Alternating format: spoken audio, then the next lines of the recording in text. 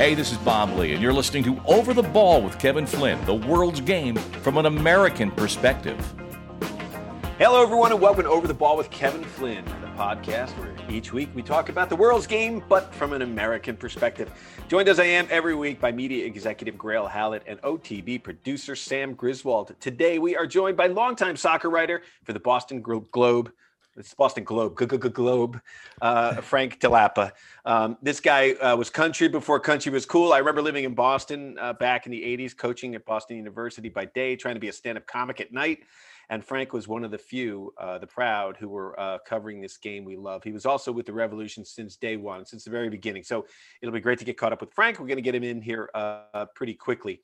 The Revs had a great run this year, winning the Supporters' Shield. But as we all know, the playoffs are a whole another ball of wax there, and they couldn't get through the playoffs, falling in penalty kicks to NYCFC. So, guys, I'm back east once again. I'm on Nantucket getting ready for the Christmas stroll, where rich people fly in from all over the world and buy shit in town here in their fur coats.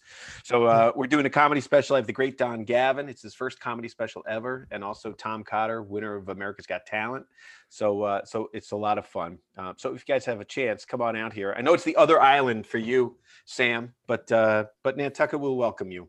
All right, guys. So let's bring on Frank. As I said, longtime writer for the Boston Globe, as I always love to read his stuff and his take on the game. He's covered 7 World Cups, and we are glad to welcome back to Over the Ball, Frank Dell'Apa. Frank, how are you? Yeah, great to be with you guys. I hate to say longtime writer because it makes you sound old, but I guess maybe we're both moving up there. I'm not sure, but I've been reading you for a long time and love your stuff.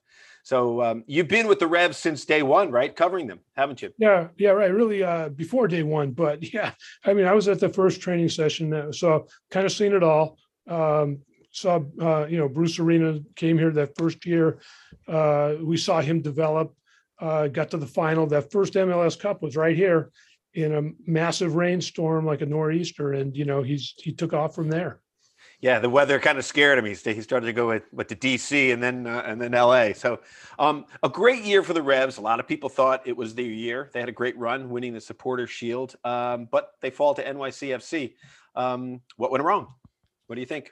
I think they probably maybe just weren't strong enough. I think it was an overachieving team, and Bruce talked about that a little bit in the press conference. And I think that's down to coaching. I think they were good enough to win it. They were good enough to go all the way. This was their chance, home field all the way through the playoffs, which I never thought would happen because it's so tough to get off to a good start and win the Supporters' Shield here. Bruce accomplished all that. I guess it was an overachievement. And also the 23-day layoff in between games, that really hurt this team. They lost a little momentum. They qualified for the playoffs in September. So, it's hard to keep up the momentum, especially the way playoffs are in sports. As you guys know, it's a lot about catching fire at that time of year. And it's hard to keep that 34 games. And then basically 2 months after you've clinched, hit your goal to get it going again against a good team, which New York City was a really good team too. So it's a good matchup. They played 4 times this year, 7-7 on goals. There wasn't much to choose from. Gets down to penalty kicks, and it's over for the Revolution.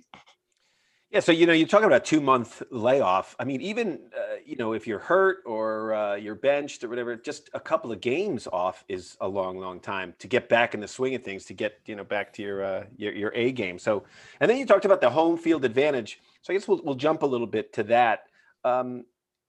It's just the Revolution. We've always talked about their stadium, and are they on a better track now? Is there something going to happen? There was some success there. It seemed like there was a lot of effort to bring a stadium, in Cambridge or, by the Kennedy School, UMass Kennedy School. But I haven't heard much talk of it lately. What's the latest? Well, Boston, Kevin, and there's not that much room there, and there's less room there now than there ever was. So there is a bit of a building boom going on, but that's commercial, that's residential stuff. Nobody's looking to build nobody's saying we want a stadium in some of those places. There's some big money going into development. Saying that, the Crafts have always been optimistic. I've always thought that there's very little chance, but they've convinced me that there's a really good chance. So I think it's somewhere in between. But yeah, it's a long shot still. It's like New York, tough one. Miami, another really tough one to build there. Right. Grayle? Frank, welcome to the show. Great having you. I was a big fan when MLS moved to the single elimination playoff system back in 19, although the Revs probably aren't feeling great about that system right about now. I'm just curious, what's your overall take on the pluses and minuses of the revised format that they put in place? I kind of like the single limb. That's okay. I just don't think playoffs kind of belong in soccer. I think that's kind of being proven, because, there's Champions League, there's going to be Open Cup, there's all sorts of stuff around the world, and I think there's a reason for that. They don't really need playoffs because it's like a whole different tournament. We were talking about Gus Martins, who used to, play with Kevin back in the day, covered soccer from day one. He said, all right, playoffs, they should just let everybody in if they're going to do that and have single limb. It'll be a good tournament. I thought about that. I said, maybe he's right. But I think single limb's okay. Playoffs overall, probably not necessary. Is this the type of situation where we're taking the world's game and we're basically trying to shoehorn an American format into it because that's what everybody's comfortable with? Yeah, partially that. And also, listen, the weather conditions here, as you guys know, New England, Northeast, the longer this thing goes on and into playoffs, the showcase games, it's getting colder and colder here, So the same thing happens in collegiate game too. The showcase games, the really good games, it's getting cold and they're playing these tournament games. And I don't know, part of the country, it's okay. But in the Northeast, it really hurts. You haven't had a Northeast or New England champion in NC2A for, 40 years or whatever it's been, and there's strong soccer here too, but with the conditions, so it works against the Northeast teams, I think. But saying that, Philly's got a good chance to win it. New England had a really good chance to win it this year. Yeah, you talk about that. I think all three of us played in New England, and boy, November comes around in New England. You're playing college soccer on like you're playing hockey because it's solid grass. I live out in LA now, and one of the things I said to the guys last week on the show was, I'm driving around all these soccer fields, beautiful grass, and I'm like, oh, it's November, December, and these kids are out there playing. It's a tremendous advantage. It's why I think a lot of players are coming out of the West and down in Florida. There's a longer growing season. So yeah. There's also looking for scouts and everybody else. Look, I went to a Mass State Amateur Cup game the other day. It was freezing cold. It was a day game. It was all right. No scouts there. I mean, there's nobody watching these guys. And the same thing with the high school and the college, where I like to go out and catch some of those games, but it's really miserable conditions. So for players, it's actually not that bad. I think it actually can make you better. You get used to conditions, and it's fun to play out there. These guys are, it's cold. You got something to prove. You're running, but overall, it's not really that good for the game. It's just not a showcase that you want to show the world. You say, this is MLS. We're playing out here. You've seen finals at Toronto where it's like below whatever, right, really cold in there. And I know Canada liked it in Edmonton for the game against Mexico, but that's not really what we want to show the world, I don't think. Right. Snows all over the place. It's really cold. Oh, it's hard for the Mexican team, but that's not really a showcase for the game. That's not really, I don't think we want to see it. It just makes it tough, I think, for MLS. But I do like the home field advantage and the one-offs are, it does create drama. Yeah. I always felt bad. I said, playing in college, I always felt bad for the parents and the fans on the sidelines because we're running around, you're heated up, but the fans are kind of bundled up on the sidelines and feel bad. And then, you touched upon the national team stuff. That is really interesting because for so long, Mexico had Azteca, they're at altitude, the heat. They wake you up in the hotel at night, everything like that. It seems like the only way Canada and the United States can combat that is with extreme cold to play in those conditions. And then, half the time you're playing a lot of these games, especially MLS, you're playing on turf, in the cold weather, and it's even tougher. So, Sam, got a question for Frank?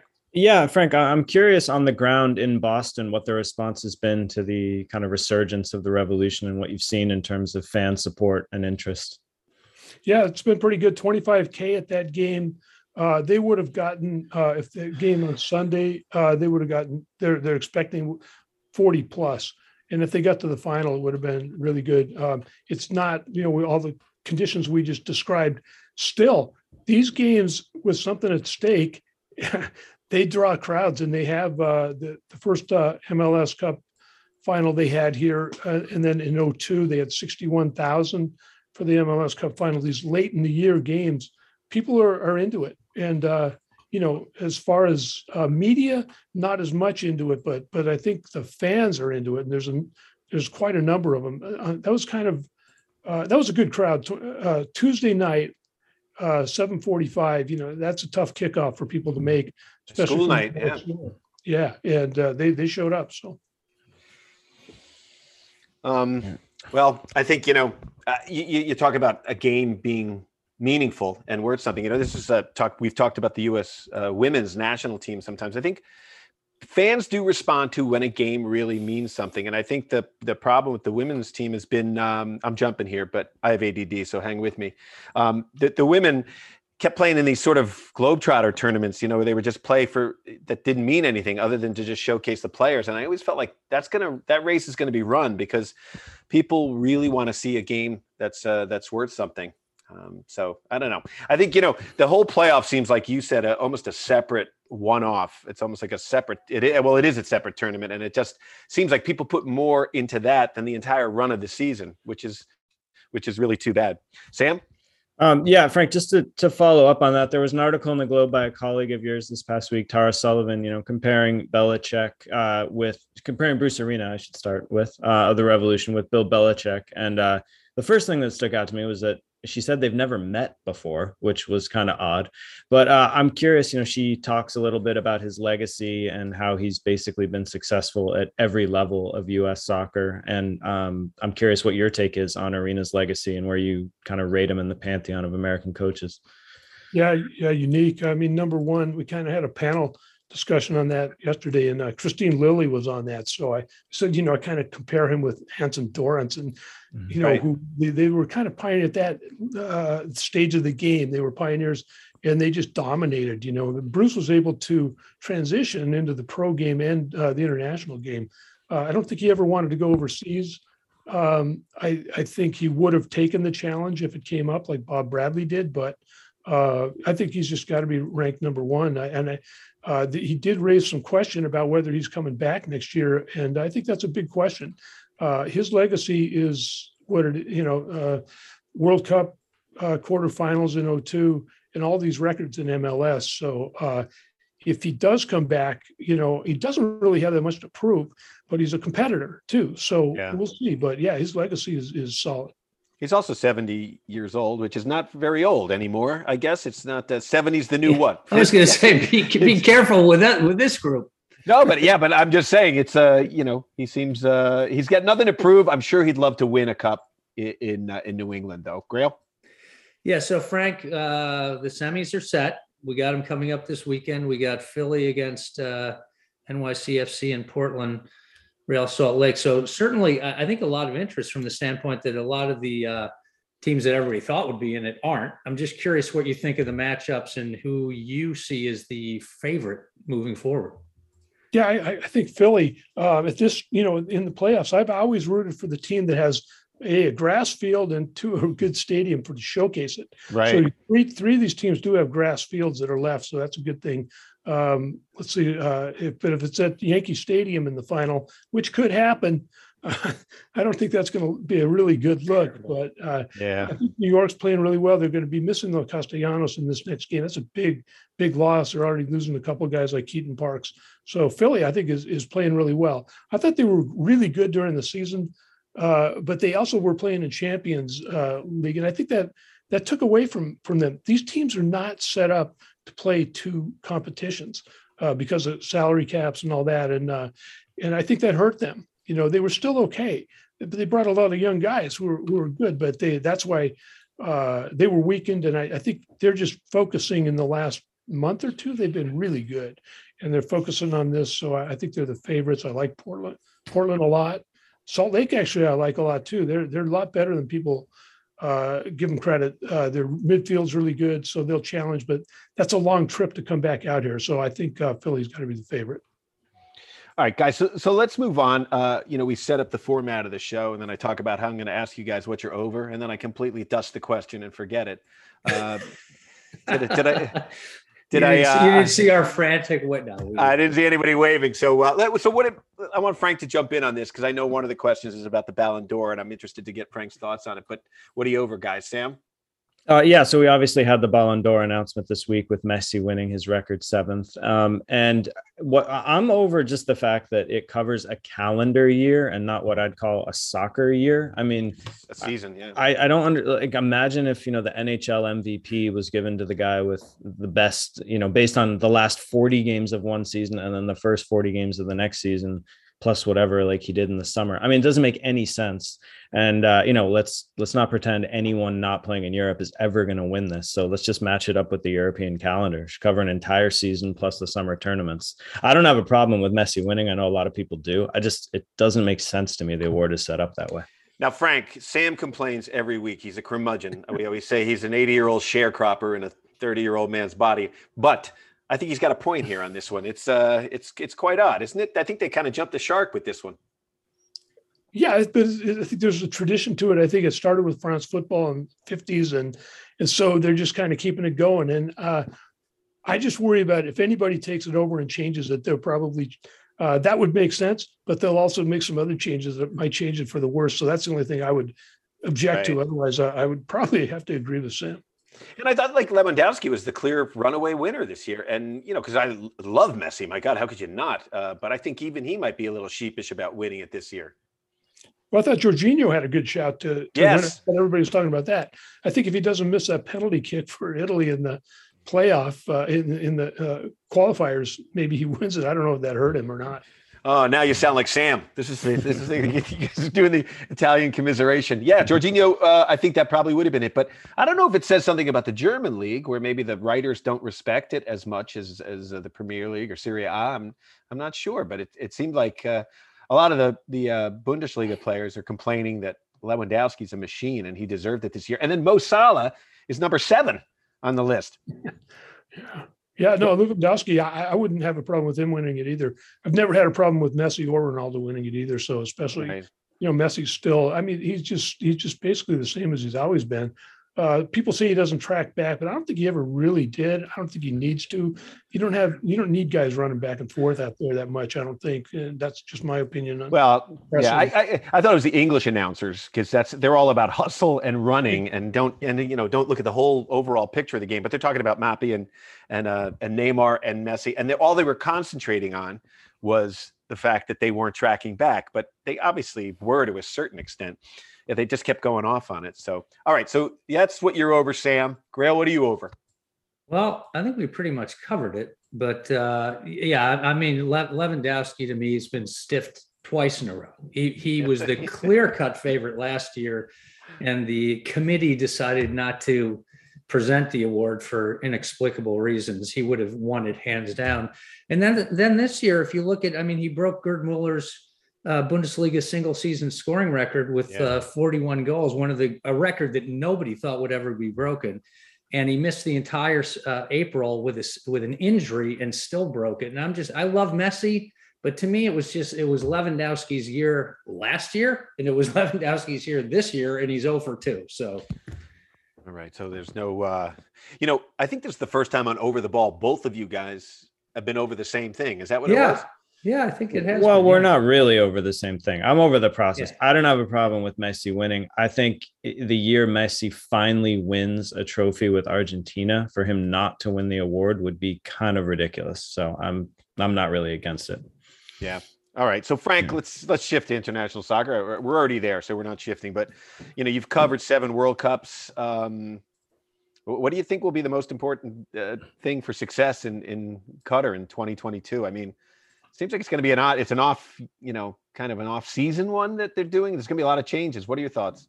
Yeah, it's a wild card one because it's always been, because the timing, it's going to throw everybody off. I think it's going to, the first time they kind of did this was, I think, South Korea, Japan. That threw everybody off. And that's one reason why like Turkey and Senegal and these teams came through there. And I remember talking to Michel Platini about that. And he said, even those 2 or 3 weeks difference in the European calendar kind of screwed everybody up there. It was great. I found Michel Platini in a train station in Japan.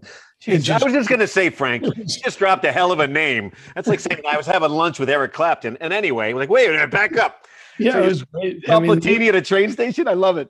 Yeah, in the old days, you could do that stuff. So, so I think this one's going to really throw everybody off. I really don't know what to expect. I mean, I wouldn't doubt if Italy doesn't even qualify. I mean, really, this could, or even Portugal might not. It's crazy, So it's just a wild card one all the way through. It's a small country, this and that. I never thought it should go there, but I'm probably not alone on that. But I think it's going to be the most unpredictable World Cup maybe ever. So that's right. Either Portugal or Italy is not getting through, right? To Qatar. Is that a fact now? Yes. Yeah, they both can't qualify. Yeah. So, I mean, this is one thing for the realization of American soccer fans. We did not qualify for the last World Cup, and yet here you have these two soccer powers, Italy and Portugal. One of them is not going in the next World Cup. What have you heard about, Qatar? It seems like a lot of the criticism has gone away about some of the deaths in the buildings of these stadiums and all this sort of controversial stuff. But the whole world has changed a little bit with soccer, even Saudi Arabia, taking over Newcastle. How will this international intrigue impact the World Cup, do you think, this next one? Well, they just arrested a Norwegian film crew for filming immigrant communities in Qatar. So I don't know what could be next. It's not a welcoming place for journalists, as far as I can tell. But the competition is Saudi Arabia, where journalists probably get even a less fair shake there. So, to say the least, or get chopped up in Turkey, I think. And then you talk about it's not welcome. No booze. I think you can't drink in Qatar. I don't know.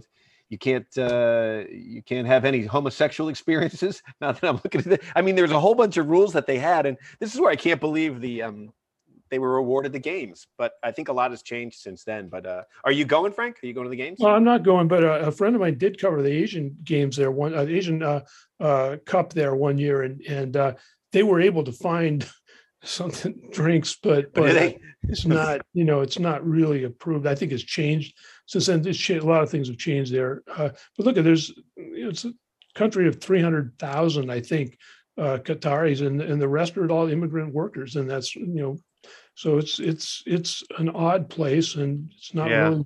Yeah. So we'll see. All right, Sam. Frank, looking also ahead to the World Cup. I'm curious in terms of CONCACAF and qualifying. The next round of qualifying is January 27th. That's about a month before the MLS season kicks off in 2022. What are guys like, Matt Turner, Tajon Buchanan, what are these guys going to be doing to kind of stay fit and stay sharp? Will they train on their own, or what's their kind of outlook? Yeah, they generally just train on their own. They've got their personal trainers. They've got their old college places they can go to. Tajon, though, by the way, he's moved. He's out of here now. He's going to Belgium. Okay. To Club Brugge. But yeah, I know Turner has a good off-season workout, and then national team. Yeah, so it's good for them. They'll get plenty of training. So you've watched Turner. He's been red hot all season. A lot of us were quite surprised that Stefan was put in and sort of made the number one keeper. I guess the criticism with Matt is his ability to play with his feet. Have you noticed that at all? Do you think that's a misnomer? What are your thoughts on it? He's a great shot stopper. Yeah, I've seen it both ways. I think he's okay with his feet. I never thought Stefan was very good with his feet either. Same here. Yeah. I look at American goalkeepers, U.S. goalkeepers aren't good with their feet, and they probably never will be. Not like I've seen in Europe and South America, especially. So I just don't think you can expect that much from them, and you might not need that. I think the way the game's played today, of course, you got to have the keeper, sweeper, and that sort of thing. But I don't think you can depend on that, and I don't think it's always a good idea. I think they're both functional. Turner's functional with it. He's still got a lot of upside. He hasn't played that many games. He's only 27. So in goalkeeper years or whatever you call it, that's young. Yeah, he's got ways to go. Yeah, that's young. All right. Well, great stuff, man. Guys, you have any more questions for Frank before we let him go here? We're good. All right. So you're going to follow these playoffs, and we'd love to check in with you again during the World Cup. It's going to be fun. What do you think about the whole format where they want to go every 2 years? Apparently, Yeah, Americans like it, but no one else does. That's my over the ball. I guess that's definitely don't do that. I mean, I think the calendar is so crowded now. Nobody's taken into account the players, health and there's so many demands on them now. And then they'll always come up with these plans. They're saying this is going to Nations League. There's going to be less games. And they add more games, so it's like double speak. I don't think it works. You can't really believe these guys. There's too many games already. Players are there's too many demands on them. They're not like the FIFA game. They can't. They're not cartoon figures, and I think it's hurting the game. Really, it's not necessary. And so every 2 years, definitely against it. We've seen a lot more people speak out against that. I think. Yeah, people were complaining about the amount of games before they even said this. Yeah. So, and then the one thing you realize, all the games that play the domestic leagues, how tired the players are. I always notice that during the World Cup, it becomes a young man's game again, because it's just sort of, it's played at a higher rate. It's a shorter tournament. People are really peaking out. It's just so fun every 4 years. It's such a special thing. I hope they don't screw it up. So, all right. Well, Frank, we enjoy having you on Over the Ball. We appreciate it. Would have been nice to see New England kind of go to the finals and check back in with you as they win that MLS Cup. But maybe this will keep Bruce Arena around for another couple of years till he can land this one. But we appreciate you for being Over the Ball. Thanks a lot, Frank. Next year. Okay. All right. Good to be with you. All right. Always great talking to Frank. Get at that New England perspective. We've always kind of pissed and moaned about a stadium there, but it's a great franchise. It's the Crafts. Hopefully, eventually they'll get their stadium and we can all be happy. There's just something, guys, about watching a game, and Frank sort of alluded to it, which is watching a game on turf in the winter in New England. It's just like, it's just not this game that the beauty that we love of this game. I think some of the skills of players can't really quite come out. Yeah, but the flip side of it is the U.S. men's national team purposely schedules qualifiers in bone-chilling places so that their competition. So that's the flip side of the whole thing.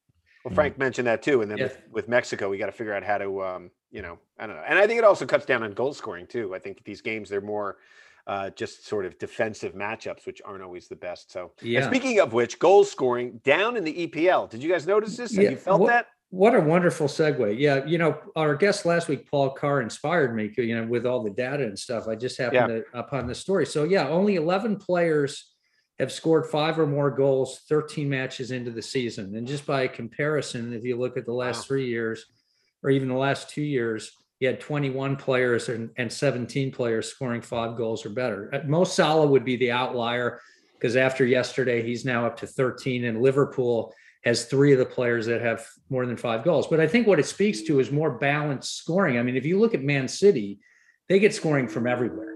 They don't, Jesus scores, Silva scores, but then the guys at the back score as well. So I'm not saying it's a total shift, but clearly most teams other than like a Liverpool are not relying on their top number 9 to deliver all the goals. Well, Man City doesn't really have a number 9 and they still win. And then if you talk, some of these other teams, good players on average or below average teams, it's just tougher to score. I mean, Liverpool seems like it's, who's going to grab the couple of goals today? It's a lot different, but I don't know. I hadn't noticed it, Grayle. You had brought that up. I mean, I kind of noticed that Vardy and Salah and a couple other guys were having good years, but it just doesn't feel they're just not as many. The goals are still being scored. They're just being scored by a more diverse group of players. Hey, so we talked about Lewandowski and maybe perhaps the lack of respect that the German league doesn't get. Maybe that's why Lewandowski didn't win the Ballon d'Or. But another German coach comes into the EPL, takes over Manchester United, Ralf Rangnick. Yeah. Or Das ist Ralf Rangnick. Yeah, who was I've been reading up on him because I didn't know a lot about him, but he's been a real mentor to Klopp and Tuchel. Yeah, Thomas Tuchel, and Klopp's been so effusive in his praise and actually worried. He was kind of like, oh God, now Man United I'll paraphrase, got a real coach. But it'll be interesting because he's only coaching through the end of the year. He's got a 2-year consultancy with the club afterwards. I think he plays a high press, so it'll be interesting to see kind of what he is able to instill in them between now and the end of the season. But 3 of the top clubs now of Germans. Sam, back in the day, I think the Italian managers were the most highly sought after. Not that the Contes and stuff still aren't, but it feels like Germany is really having this kind of surge in terms of coaching. Yeah, I mean, I think Rangnick is known as the sort of the godfather of the Gegenpress, right? I mean, he loves the high press, and I don't think it's any secret that the Bundesliga is kind of producing the most innovative tactical sort of changes and progressions right now. I will say, as you pointed out, though, he's only a caretaker manager for now, and I think Mancini is actually the top choice for Man United going forward. So interesting, not Pochettino, huh? Well, I've been following it in the Italian media where they're, on it quite a bit, but we'll see. Okay. It's funny. I always talked about, at that level, it becomes more of player management, not so much. I don't think a single player changes things that much. Even you look at even a Messi with Argentina, it's like a single player can't do that much. At that level, when you have those horses and the amount of the great players on the field and on the bench for Manchester United, you're more of a psychiatrist than anything else in how you motivate. It seems to me that the Italian coaches sort of get players going through passion, like they're very passionate about stuff. And the Germans, maybe I'm just overgeneralizing, but the German coaches seem to come in and sort of put order in right away. Yes. It took Klopp a couple of years though to do it. That's why I said like what you said, Sam, 1 year, that's a tough task to come in and get everybody to play the same system. In 1 year, and then you're out and you're. Well, don't you remember too, when the Germans won the World Cup in Brazil, it was all about kind of the German system, like how everything was set up over there for success. Right. And I just think they bring a lot of order to the equation and just, discipline, and they know what they want to do.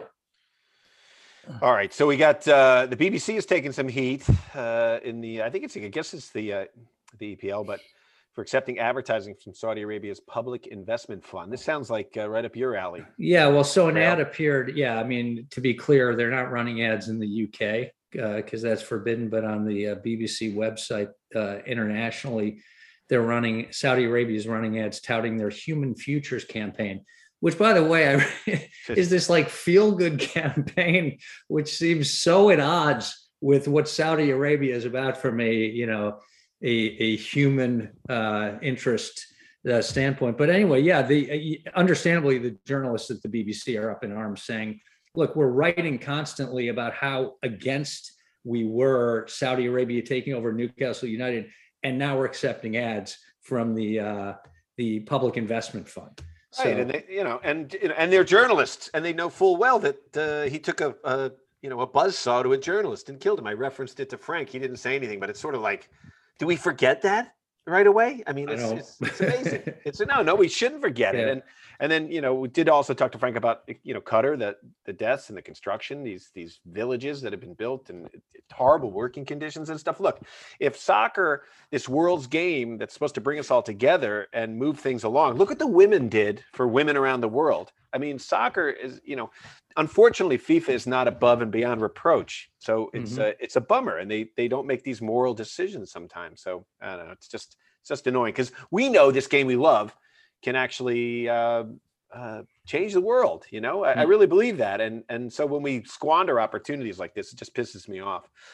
Speaking of FIFA and pissing me off, they're testing new technology at the Arab Cup, guys. What do you think about this? I love it. Limb tracking. No. Speaking of Khashoggi in Saudi Arabia, when I hear the word limb, it makes me a little bit concerned. Yeah, exactly. Hey, there's a hand. There's an arm. Limb tracking technology.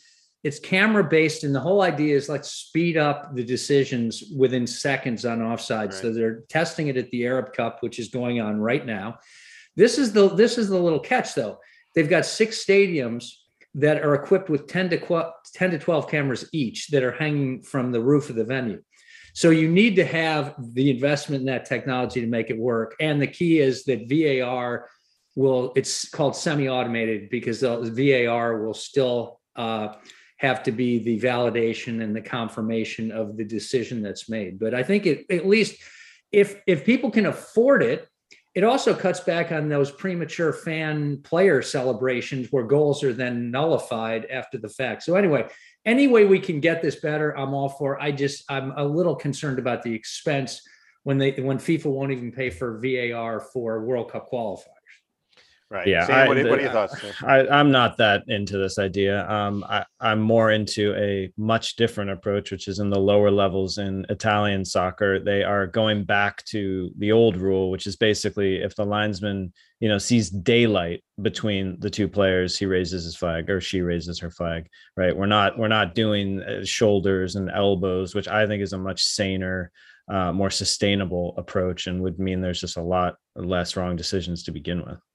He or she raises the flag. I love well, that. Sam, it's culture.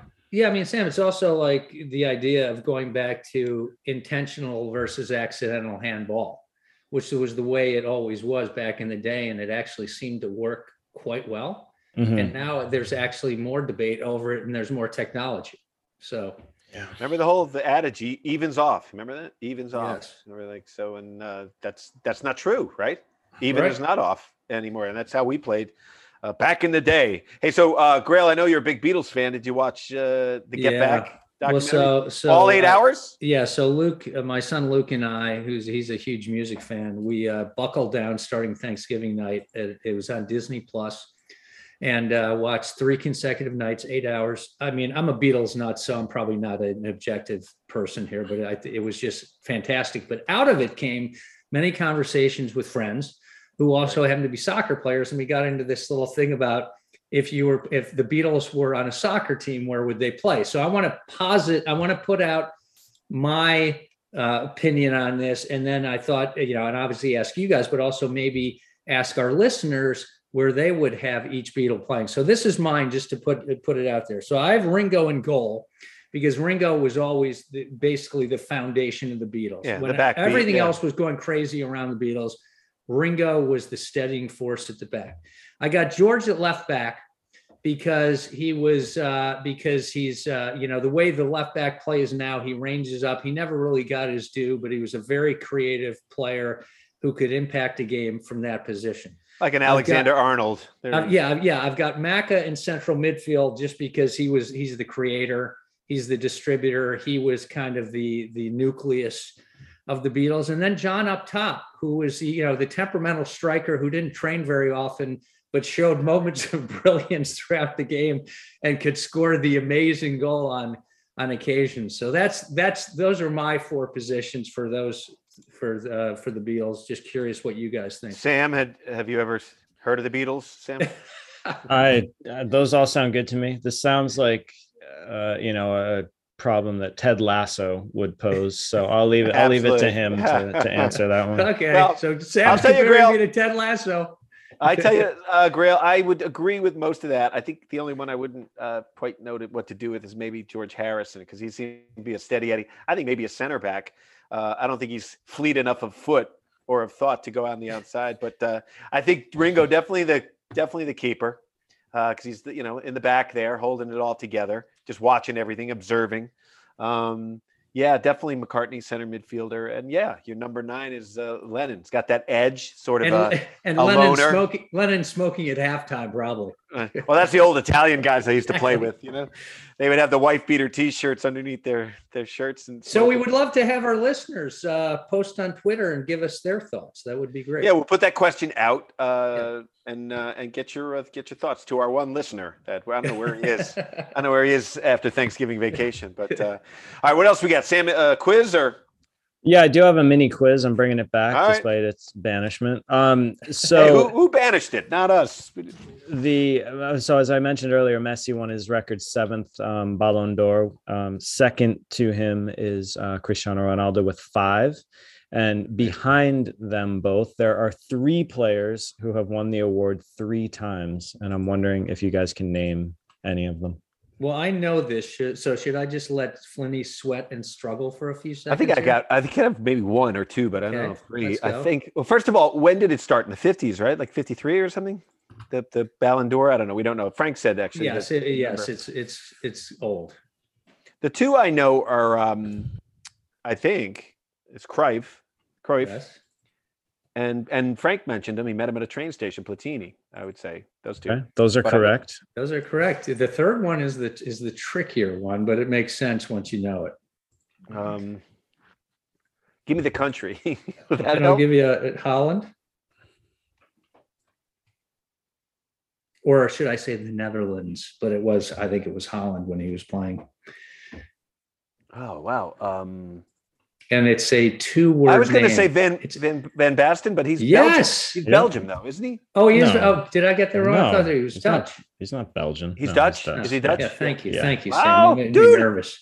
I got it. See, I like Well, that. I mean, you got it with a little bit of A little help, there. but shit. I mean, we zeroed in on the country. I thought Van Basten was Belgian, but that's today's modern. That's a pretty impressive list. But when you think that, oh my God, Messi's at 7, it's left everybody in the dust. Well, one thing that surprised me, I know that Zidane only won it once, which surprised me. He was pretty dominant there for a while. Yeah, it'll be interesting now. Like, who do you guys think would be the most likely to even get to, like, of contemporary players to get to 3? I mean, Lewandowski's probably like, what the hell do I have to do? Exactly. He should be at 2, but I'm just wondering, who do you guys think of contemporary players could even get to 3? It's got to get guys that have longevity. I think it's longevity and also guys that play on national teams that are going to win trophies. So I think Mbappe has a good chance. Yeah. I don't know though, man. Jeez, how old is Mbappe now? He's young, 23. 4, yeah. All right, so maybe. It's so funny. Thinking of players, who was I thinking of? Alexis Sanchez. Where's he now? Is he like in China or something? No, he plays for Inter. Yeah. Oh, he's playing for Inter. How's he doing? He's okay. He's used mainly as a sub. Because you think about a player that was so hot with Arsenal for a while, and then just boom, a year or two later, and it's off the charts. Well, Aguero too, who I don't think is going to play again because of his heart condition.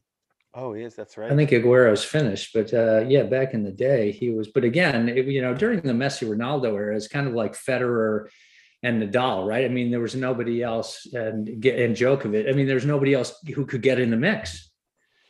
All right. So, guys, what are we watching this weekend? Anything? Well, Man United's Arsenal today. So I'm just curious to see what he does in his opening thing. And then I'm going to watch the MLS semis this weekend. Yeah. It's funny. Players play well when that new coach comes in because it's like a fresh start. And it usually peters out after 2-3 games. But we'll see what happens. They always bring in Sam Allardyce, this time of the year to just. You're so delighted that Sam did not get the call to Old Trafford. That would have been so uninspiring. Well, I still get pissed that, Bradley was just cut so quickly. And yet Sam Allardyce every year gets a new, team to try and bring up and keep out of relegation. So, all right, guys, anything else before we get going here? No. All right. I got to put my producer hat on. I got a great comedy show this weekend. So it's going to be a lot of fun. So, all right, everybody, that's all the time we have today on Over the Ball. For Sam Griswold and Grayle Hallett, I'm Kevin Flynn. We'd like to thank our guest, Frank Dell'Apa from the Boston Globe. Man, he's been, I don't know, just covering this game when no one would cover it. It's just great to see the game grow here, and it's great to get caught up with Frank. All right, everybody, that's it. We'll talk to you next time on OTB.